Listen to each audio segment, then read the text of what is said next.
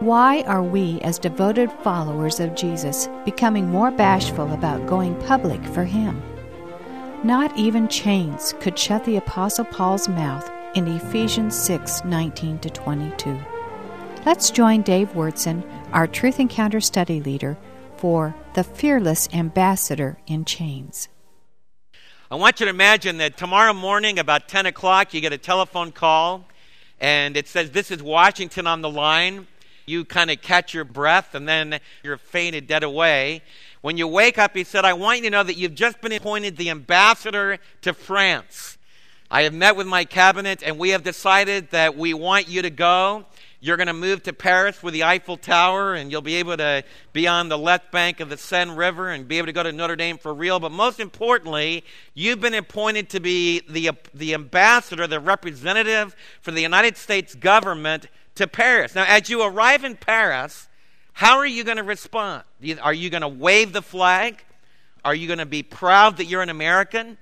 And obviously, as an ambassador, what's your job? You all know what the job of an ambassador is. In the modern world, an ambassador to Paris, an ambassador to Germany, an ambassador to London, an ambassador to the United Nations. If you're an ambassador to the United States, you are to be the embodiment of your country. And so if you're a proud American, even though it's enemy territory in France these days in some ways, you know, they might not like you as a representative of our government. If you're going to be a good ambassador, you're going to handle that.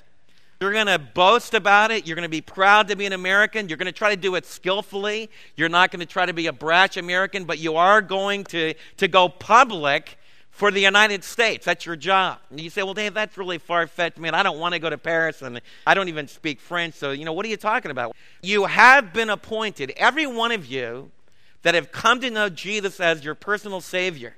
If there's come a time in your life when you've come to know the Lord Jesus, then you have been appointed. You've been appointed for real by the King of Kings, the ultimate divine being, the God of Abraham, Isaac, and Jacob, the God that created everything, the God that sent His Son, the Lord Jesus. He made you His ambassador. If you're starting out school, you're an ambassador in school.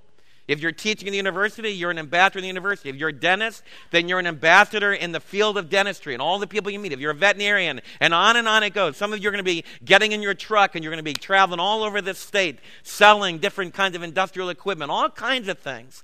What I want you to hear this morning is that your Heavenly Father has appointed you to be an ambassador. You say, "Dave, how do you know that?" Because the Apostle Paul, as he closes the book of Ephesians, talks about his own role and his own appointment as an ambassador. Turn to Ephesians chapter 6. We learned last week that we can pray about all different kinds of requests, all different kinds of needs. You can be personal with God because through Christ you've been brought near. But the Apostle Paul gets very personal. He closes the letter. Look at verse 19 of Ephesians 6. He says this, "Pray also for me." The great apostle asked the Ephesian believers to pray also for me, that whenever I open my mouth, words may be given me so that I will fearlessly make known the mystery of the gospel, for which I am an ambassador in chains. Pray that I may declare it fearlessly as I should. Notice again, the same word is used, boldness, fearlessly, to do it with openness. That's the idea of that word. Then he talks very personally about a friend of his named Tychicus, who was one of his friends from Asia, possibly even from the city of Ephesus, which was in the province of Asia Minor, which you'll know where it is today. It's in the modern country of Turkey. And Tychicus probably was one of the early young believers that heard the Apostle Paul share the gospel, came to know Christ as his Savior. Now he's become an associate with Paul, a dear brother, he calls him. Talks about the intimate relationship they have in Christ as family, as brothers. And this is truly the original band of brothers. And he's also a faithful servant to the Lord. He's going to tell the Ephesians everything. They're going to tell them about the Apostle Paul's imprisonment, how he's doing, so that you also may know how I am and what I'm doing. I am sending him to you for this very purpose, that you may know how we are and that he may encourage you. Those are the verses we're going to cover today. I've talked about it, the ambassador in chains. What I want you to think about is the Apostle Paul presents a really strange picture to us. It's an ironic picture. Because he's an ambassador. If you were appointed the ambassador of the United States to Paris, you would have what we call diplomatic immunity. Like if you were speeding and you got a ticket, like I sometimes do. Anybody do that? Shouldn't do it, but I do. Well, I don't get immunity. I can't say to the Dallas police, I'm sorry, I'm an ambassador, I have diplomatic immunity. They say, baloney. You pay the whatever it is, okay? You're like that too. But if you're an ambassador, you could say, I'm a citizen of the United States, I'm the ambassador of the United States, I have diplomatic immunity. The idea there is that the government that you're representing your government in can't intimidate you. You can say what you want. You can carry out the commissions of your government, and you have diplomatic immunity. They're not supposed to throw you in jail. They're not supposed to attack you. And that's what's so ironic about this passage, because here's the ultimate government in the universe. The ultimate King of Kings, God in heaven, has made Paul his ambassador, his representative. And he's been exercising that representative, ambassador function, traveling all over the Roman Greek world and the Jewish world, and then he gets thrown in jail for it. So if I were Paul, I would say, God, you're not coming through for me. Man, the Roman ambassadors, when a Roman emperor sends an ambassador over to Antioch in Syria, a great big city that's again in modern-day Turkey, when they send this Roman emissary, man, the Roman emissary doesn't get thrown in jail. The emperor would, cause heads to roll if that happened. From a human standpoint, the Apostle Paul has a reason to be intimidated, to be afraid, to not be bold, to go silent for Jesus. One of the worst things that you can ever imagine has happened to him. His freedom's been taken away. He's now, as he's written this whole letter, he's sitting probably by this time in the early 60s of the first century. He's probably sitting in a home, like at the end of the book of Acts. He's under house arrest. He has Roman centurions guarding him. He can have his friends come back and forth to see him, but he really can't travel freely. There's even some pressure on him about the words that he's saying. What I love is the Apostle Paul, we think of him being this giant that would never need anybody to pray, and he starts out this text saying, I want you to pray for me. And so I want to begin today, I want you to pray for me. And I want to pray for you. How many of you have ever felt a little bit intimidated about sharing your faith? Anyone here that's ever had any fear about sharing your faith? In other words, somebody starts, blowing, their ideas of how you get to heaven, and it's all this good works thing, and they're trying to earn their way, and all this kind of a thing, and you know that you've been praying, Lord, give me an opportunity, and the Lord just throws an opportunity right in your lap. I mean, it's just one of those where, and the Holy Spirit inside of you says, go ahead, open your mouth, it's okay, and you don't do it. Anybody ever been like that? Well, I want you to know, I can be really bold. My dad was one of the boldest evangelists that you could ever meet. I mean, he was a New Yorker, and New Yorkers are not shy. And my dad could stand up anywhere, any place. For example, when I was a little kid, we'd be on the streets of New York. My dad would tell me to blow my trumpet on the street in New York. How great thou art. And then he would have somebody sing, and then he would stand up and start preaching. In fact, that's how my dad learned to preach. He said, if you can preach on a street corner where people just walk by and you got to get them to stop, that's how you learn to do it. And in New York, that might be nuts to do in Midlothian. They might think you were really, really weird. But in New York, nobody thinks it's weird. In fact, people really will stop and listen, because there's hundreds of people all the time, and you have to be careful not to block traffic. Everybody else is shouting in the street corner, so you might as well shout the gospel. Well, my dad was totally unashamed to do that. I was ashamed. My mom was ashamed too, so I got the genes from her. In fact, I remember one time we were doing a prophetic congress, and Marv Rosenthal, who was a marvelous Jewish person that came to know Jesus as a Savior, and we were at Wall Street, and we were doing this. It was when I was older, so I didn't really have any excuse. I'd already pastored youth for several years, and I remember I was standing right next to Marv, and my dad got through his message, and he looked at both of us, and he said, I said, oh no, Lord, not now. And so he said, Marv, would you get up here? Man, Marv jumped up there in the streets of the original treasure of the United States, and Marv just let the people that were walking there on Wall Street have it with the gospel. And the Lord paraphrased, and I remember sitting there going, man, Lord, I don't want to do this. I remember at the Lake Placid Olympic Games, this is years ago too, when Hayden won all the gold medals in the speed skating, and his sister did as well. I remember I was there, and I was sitting there. It was when the United States also won the hockey thing. And I remember looking in a window with my dad, And the United States was getting revved up to make that run. We had seen them beat West Germany, and they were now in the next ladder of their competition. And this great big guy, and everyone's looking through this store window at that small screen TV. They didn't have big screens like we have now. But we're looking through the window, and this guy just cusses Jesus. And I just let it blow right by me. My dad said, Sir, that name means a lot to me. And I go, like this, I start ducking. So if you join me in not being fearless and bold, the first thing I think the Apostle Paul wants us to get a hold of today is that we need to pray for one another that we will be bold. It's one of the major things. And I want you to know that the Apostle Paul didn't do this easily. When you're a prisoner and you're suffering for your faith and you're a human being, Paul didn't ask for prayer because he never struggled with being ashamed of the gospel. He says, I want you to pray that I will be fearless. I want you to pray that I'll be bold. Pray also for me that whenever I open my mouth, words will be given me that I will fearlessly make known the mystery of the gospel. Again, he says, I'm an ambassador. I want you to pray that I will declare it fearlessly. I want you to think this morning about being bold, about being fearless. Believers in the United States today are becoming timid. You're afraid. And I want you to know that you live in a culture where hardly anybody else is afraid. And I want you to stop and think about that. When I was in New Jersey a few weeks ago, before I got up to preach, the whole place was coming unglued because the guy gets up with his wife and he says, I've been unfaithful to my wife. I don't know what it's going to do to my family, but I am proud to be a homosexual. I am a gay American, and I'm proud to be in a country where I can be that. Now, you know what that is? That's bold. Now, he had good reasons for it. There's a lot of other things involved in it. But I want you to stop and think about that for a minute. You live in a culture, the homosexual community is very small. Now, you think that they're all over the place, but they're really a very, very small minority. But in Austin, in Washington, D.C., in the major capitals of our land, you know what? They are totally unashamed. Sure, there's a lot that are in the closet, but one of the major points of our time is we're coming out. Another area, like a lot of you don't like Michael Moore politically, but Michael Moore is a big, heavy, kind of rough Michigan boy. He doesn't look to me like he played first-string quarterback for his high school football team.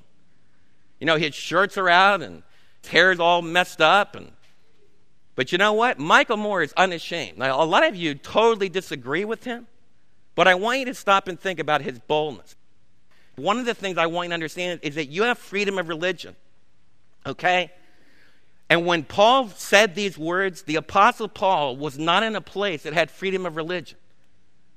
You see, when Paul went to Ephesus, for example, and started preaching the gospel, it was possible that the Roman government could come in and say, you're proclaiming a new religion.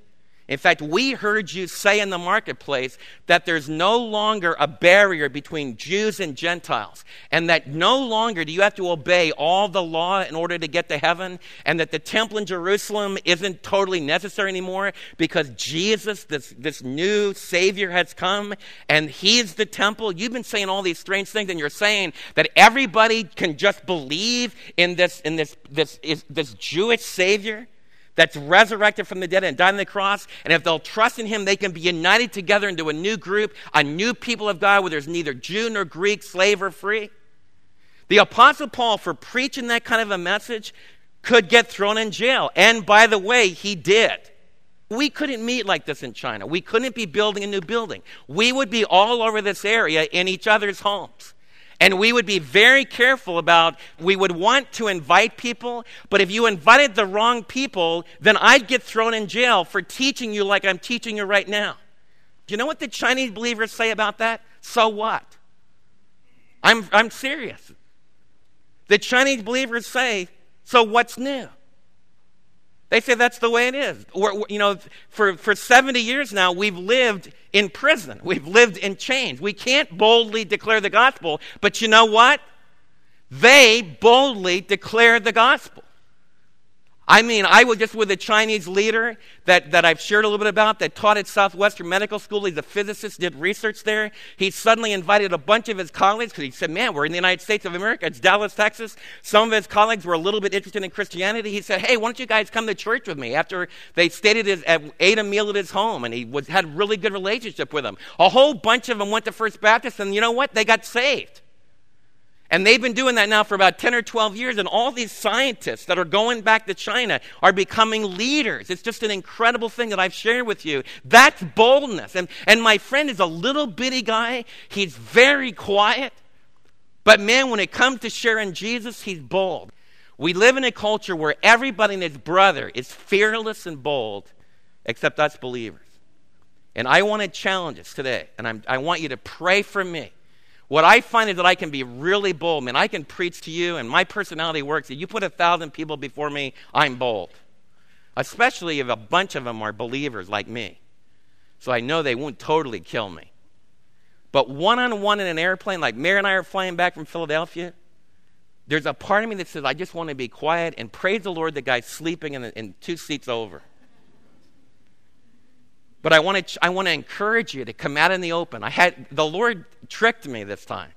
I had my Bible. I took my Bible because I had to get ready to preach to you that Sunday.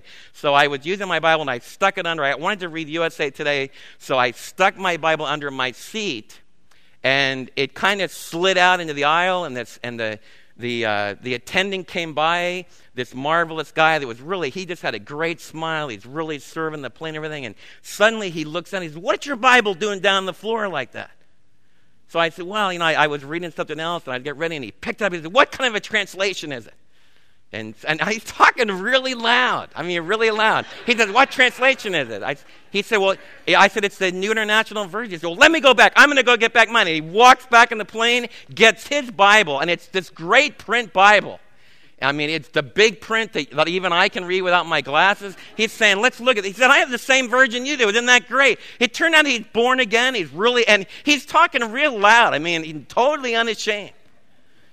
He's asking me, I asked him where he went to church, and he asked me, what I was doing, asked Mary what she was doing. We're having this conversation. And so we end up being brothers in Christ in the plane. And it just struck me. Here's a guy, he was totally unashamed. One of the stewardesses walked by, one of his fellow workers on U.S. Airways, said to him, as she passed by, she said, and he is an awesome guy. He's an incredible worker. What a testimony. That's what I'm talking about. Openness, boldness. The apostle, he'd say, well, Dave, how do we get that? We get that by praying for one another. We can admit our timidity. We can admit that we're scared. And we can just start to ask the Lord. I remember my dad used to tell a story years ago. There's a girl that she wanted to be a witness in high school in the New York area. And so she went to high school, and what she did is she got a bunch of tracts. She thought that would be a good place to start out. So she had all these tracts in her pocket, and she decided that one of the things she could do to be unashamed of Christ is that she could thank the Lord for the food in her high school cafeteria. You know the way high school cafeterias are, everyone's yelling and screaming, and you're trying to scramble for your table, and you usually sit with your friends. So she sat down with her friends, and she decided that she would go for it. She wouldn't do one of these, that she wouldn't just go like that. All the tricks that we use as believers when we're in situations we really think we ought to pray, but we don't, You know what I'm talking about? So she decided, I'm going to go for it. And she's a real timid high school girl, and she's really scared, but she really asked the Lord for openness. So she said, I'm going to go for it. So she bowed her head, and she decided she needed to hold her head down long enough that the people would know that what she was doing. Well, all of a sudden, the whole cafeteria went quiet. Her worst fear. I mean, the whole place went quiet. She could tell. You know what, even with your eyes closed, how you can tell when people are looking at you and you're in bad trouble? Really bad trouble. So she knows everyone's looking at her. She never even picked up her head. She reached down into her bag with her head bowed, and she just held up all these tracts to her head. But the Lord started to use that girl for the Lord Jesus. And there's all different ways you can be bold.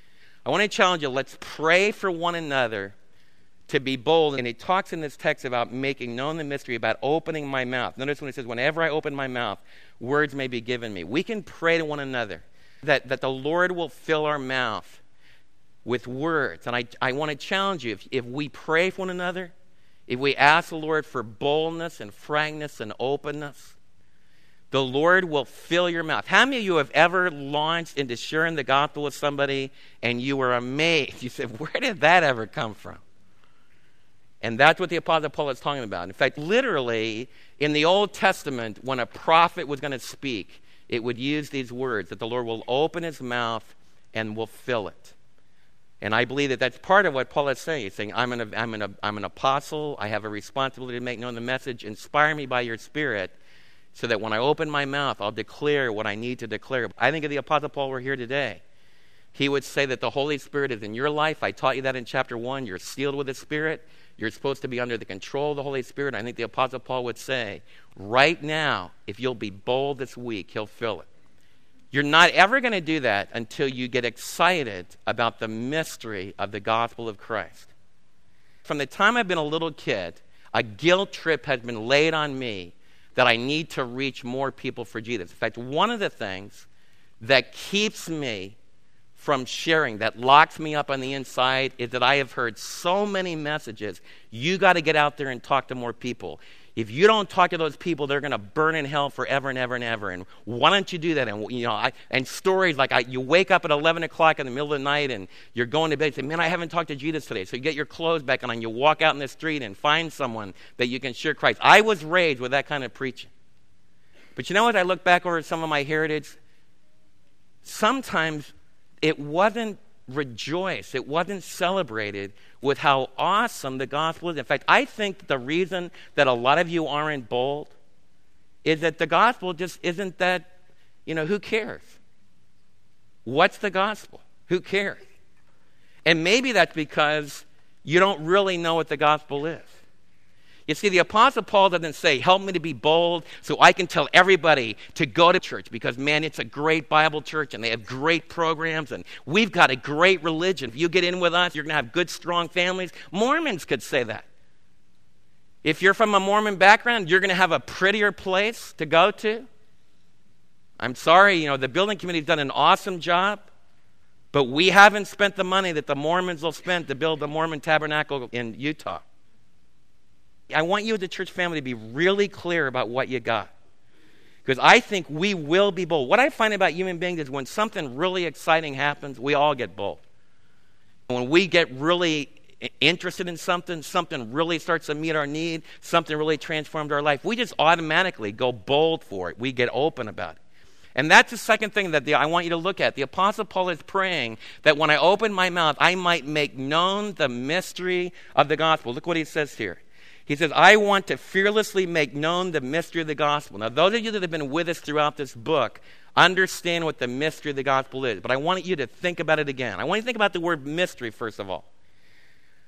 In the New Testament, the word mystery is used in a very different way. Usually, when we talk about a mystery, it's a secret. If you watch a Sherlock Holmes mystery, Sherlock Holmes is the only one that really knows what's going on. And Dr. Watson, like an idiot, is about 20 steps behind him and, like us, doesn't figure it out till the end. And then Sherlock Holmes helps us all to understand who done it through his brilliant intellect as he reveals the mystery. Does that make sense?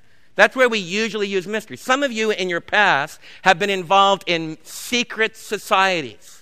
And there are mysteries in those societies. One of the reasons why you like those societies is that you could go and be with a bunch of your friends who knew the secret, that knew the special formulas, that knew the special ceremonies, and that really covered the base. I want you to listen carefully to me because this is really important. As the years go by, you're going to be attracted. Come to our group. We have found the secret. Come listen to me teach. Come listen to me teach because I have found the secret. I found the special diet. I found the special clothes. I found the special place you can go in the Middle East where you can be baptized in water that's flowing, that's 32.5 degrees, and it'll wash away all of your sins. On and on it goes, all kinds of stuff. That's the way we usually use the word mystery, but it's not the way the Apostle Paul uses the word mystery. I want you to stop and think about it. He says, Lord, I want you to pray. Ephesians, pray for me that I'll make known the mystery. Whenever someone says it's a secret and only you are going to find out about it, you need to come to our secret meeting and you'll find out about it. It's a lie. Did you hear what I said? If anybody ever comes to you and says, we're going to have this secret meeting, we found the secret, we found the answer, you come to us and you'll be one of the special people that hear the good news, that hear the answer, it's a lie. Because this is the ultimate mystery. I'm sharing with you the ultimate mystery. If you find out this mystery, you will be right with God. You will be his child forever and ever. I don't care if you've been a homosexual. I don't care if you've had 20 abortions. I don't care if you've been a right-wing fundamentalist that's been on the right-wing conservative side of politics. I don't care if you're on the left wing and you were marching for feminine rights and all kinds of things. I don't care what you've done. If you hear this message and you respond to it, you will by a gift become a child of God. It is the greatest good news in all the world. That's what the mystery is today. Where are you getting this from? Ephesians 1, it's like Paul busted into praise. It says, blessed be the God and Father of our Lord Jesus Christ, who has blessed you, every one of you that received Jesus Christ, who has blessed you with every spiritual blessings in the heavenly places. It blows my mind, but I am looking at a group of people that forever and ever and ever are going to be enjoying all the good gifts, all the love, all the incredible graciousness, all the kindness, multiplied infinity that the Lord God of heaven can give you. You've been blessed with those kind of blessings. You can know that for sure right now. That when you die, instantly you'll be in the ultimate eternal place and you'll be right at the center of attention with the Son of God, and the Lord of the universe is going to bless you forever and ever and ever. It says at the end of chapter 1, it says that one day everything's going to be summed up in Jesus. One day everybody will be bowing before Jesus. One day everyone will be worshiping him and praising him, and those that rebelled against him will be forced to do so. And the Bible is saying that this one, that God's going to sum up everything in Jesus. It says you are the one that fills him. That when all of the universe is praising him, he says, it's my bride. Just like a husband that's in love with his bride says, this is the one that makes my life complete. That's who you are. So you say, Dave, how did we get there? Well, Ephesians 2 says you are dead. You know what? This is what we need to get excited about. And we might need to make it really clear. As we go out into society this week, we need to realize that people around us that haven't met Jesus yet are dead. And so they'll act like dead people. So don't get mad at them. Don't get angry with them because they act like dead people. It says, Ephesians 2 starts out saying, we used to be dead in our trespasses and sin. We used to be alienated from the life of God. We lived under the control of the evil one, and we did what he wanted us to do, all of that stuff. But it doesn't end there. There's some believers that they're preaching to people, you're dead, you're dead, you're dead, you're evil, you're evil, you're evil. It's like a bunch of medical doctors that have a bunch of cancer patients that come to them day after day and they said, cancer's bad. You have cancer. You're terrible. You're going to die. How would you like to go to a doctor that all they do is tell you every time you go there, you got terminal cancer. You're going to die. And we're going to make laws against your cancer. In fact, we're going to make it so it's illegal for you to have cancer. That really, really helped you, doesn't it? That's really where we are as believers often. We're telling people, you're bad, you're bad, you're bad. And what Ephesians is saying, yeah, we are bad. All of us are. But it says, when we were dead in our trespasses and sin, Jesus made us alive in Jesus Christ. You know what happened to you guys? When you received Jesus, now listen to me. When you received Jesus, and I can picture it like this. There's several in our church family that have had cancer. Deb Baxter had leukemia and had a blood transfusion, a marrow transfusion that totally tried to attack that disease. A donor came to Debbie and gave her bone marrow and went through a lot of pain to be able to do that. And they took out Debbie's bad bone marrow and they put in this woman's new bone marrow. And Debbie was healed of her leukemia, an incredible miracle, a real gift of grace. Now, I want you to stop and think about it. Every year, one of the big things we do here in Midlothian, this is why you need to get excited about the good news, because this will help you understand the mystery of the good news about Jesus. Every year, one of the big things we do throughout Ellis County is a walk for life. It's one of the most moving experiences. one of the things they do, they have all the survivors of cancer. They have a walk during part of that evening where all the survivors of cancer walk around that track. And you see hundreds of people that have been healed of cancer, that have beaten cancer, that are still alive, walk that track. You know what? I have never seen a demonstration where a bunch of people that have cancer now that put up placards and say, I can't believe it. You're marching. You're saying you're healed of cancer. What a terrible thing. We're marching for cancer. We're marching for cancer. Cancer's a great thing. You're discriminating against it. It's such a good thing, and we've decided cancer is good. Nobody ever does that. Nobody ever says all these people have been healed of cancer. Nobody ever attacks them because we all understand how deadly cancer is, and that's what I want you to think. You live in a society that says on a spiritual, moral plane, there isn't such a thing as cancer. And I want that news for you. There is. My hatred and my anger that can explode into murderous violence is deadly. And it will send me to hell forever and ever.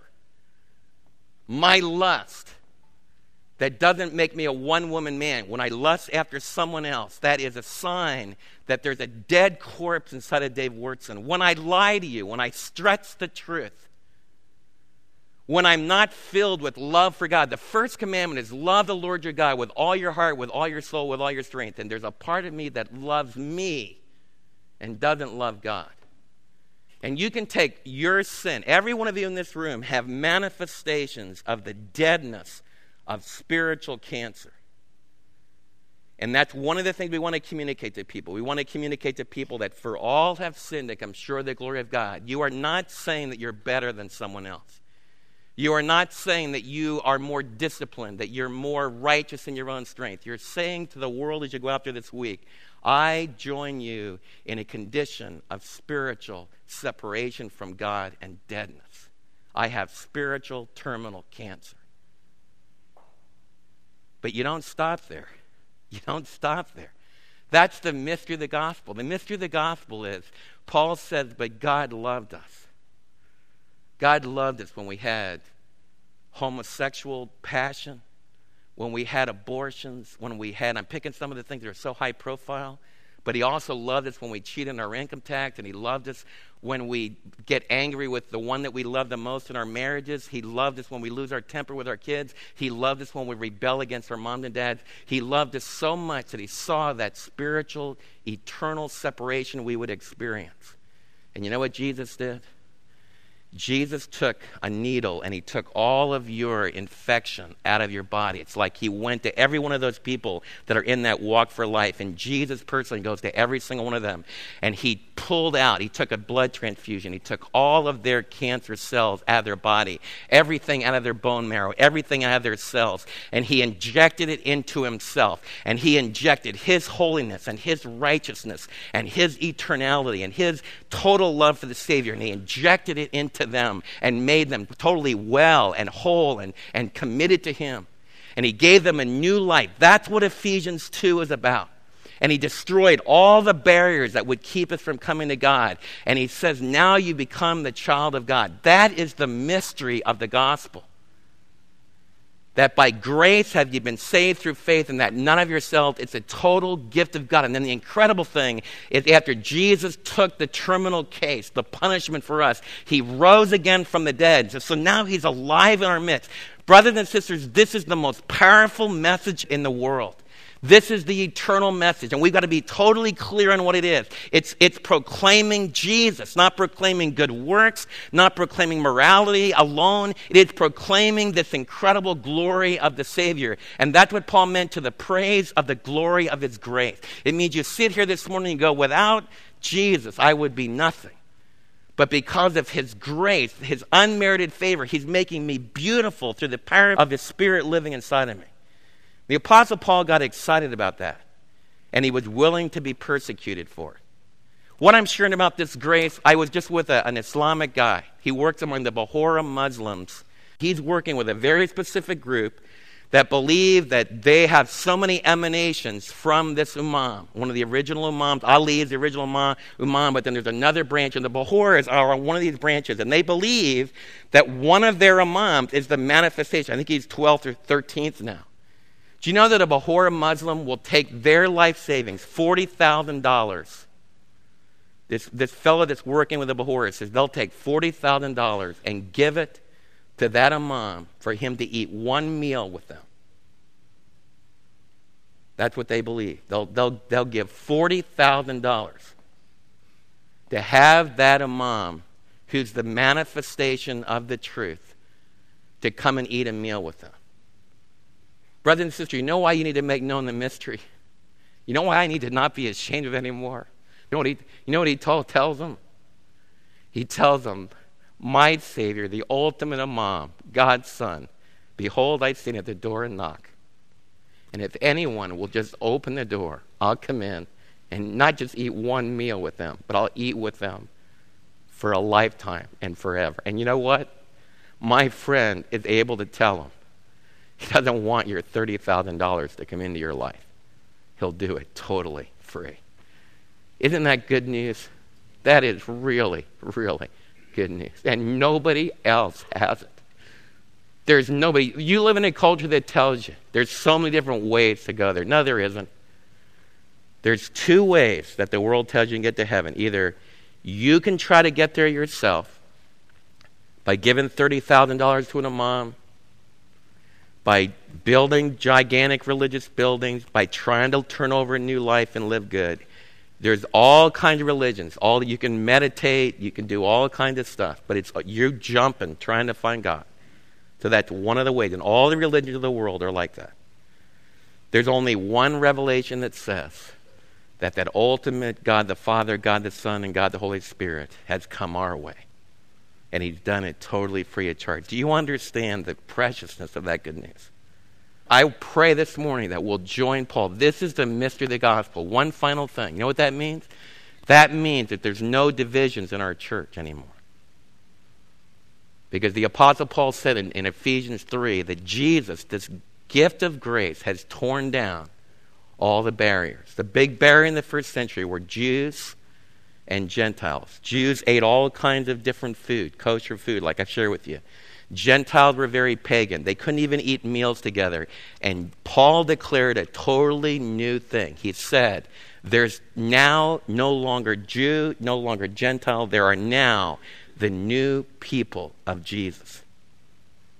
Red and yellow, black and white, Islamic people, Jewish people, Roman Catholic people, Presbyterian people, Methodist people, all of that disappears. It becomes the bride of Christ. Do you understand that? One of the reasons why we're not reaching out to the lost world like we should is because we're not demonstrating the wonder of that mysterious unity. So we can work on that this week, to be one together from all different backgrounds, all different parts of the country. We have this incredible love. We want you to know Jesus. This is the incredible mystery. What are you going to do about it this week? The Lord wants you to open your mouth. Say, Lord, the Apostle Paul prayed that he would be bold. I'm going to start praying that my brothers and sisters, including me, will go fearlessly public for Jesus. I want you to do it with wisdom, with tact, with salt and light, seasoned with salt, having, like 1 Peter says, to be ready to give an answer and doing it with gentleness and meekness, not with bombast. But I want us to pray that we'll go public for Jesus. Second of all, I want us to ask the Lord Jesus to help us to spread throughout this whole area what the meaning of the mystery of Jesus is. That it's a mystery that doesn't need to be a mystery to anyone else. That's the point this morning. We need to go out and help it no longer to be a mystery to people how you get right with God. They can know it's not a mystery anymore. You can know for sure. The Apostle Paul was willing to suffer for it. And so you might suffer for it. Believers around the world are. But you're going to find out if you do suffer, you might lose your job sometimes, or you might lose a promotion. At school, you might be ridiculed for a little bit. But Jesus does incredible things, and that's what I pray he'll do for you. Let's pray. Father, I want you to help me not just to boldly declare the gospel this morning, the mystery of your Son. And only your Holy Spirit can help us to understand the incredible wonder of the mystery of the gospel. But I'd ask you, Lord, that we'll really understand the power of the good news. And I'd ask you this morning that you would help us to join Paul in saying, for I am not ashamed of the good news about Jesus Christ. Why? Because it's the power of God, your power unto salvation to everyone that will believe. Give us more power to be bold in our witness to those that don't know Jesus. Give us more power in not being afraid to be ridiculed a little bit. Give us more clarity and more boldness and fearlessness in helping others to understand who Jesus really is. Help us, Lord, now to be clear that we're not just proclaiming a moral way of life, but we're proclaiming a whole new life-giving transformation that comes through the resurrection power. In Jesus' name we pray. Amen.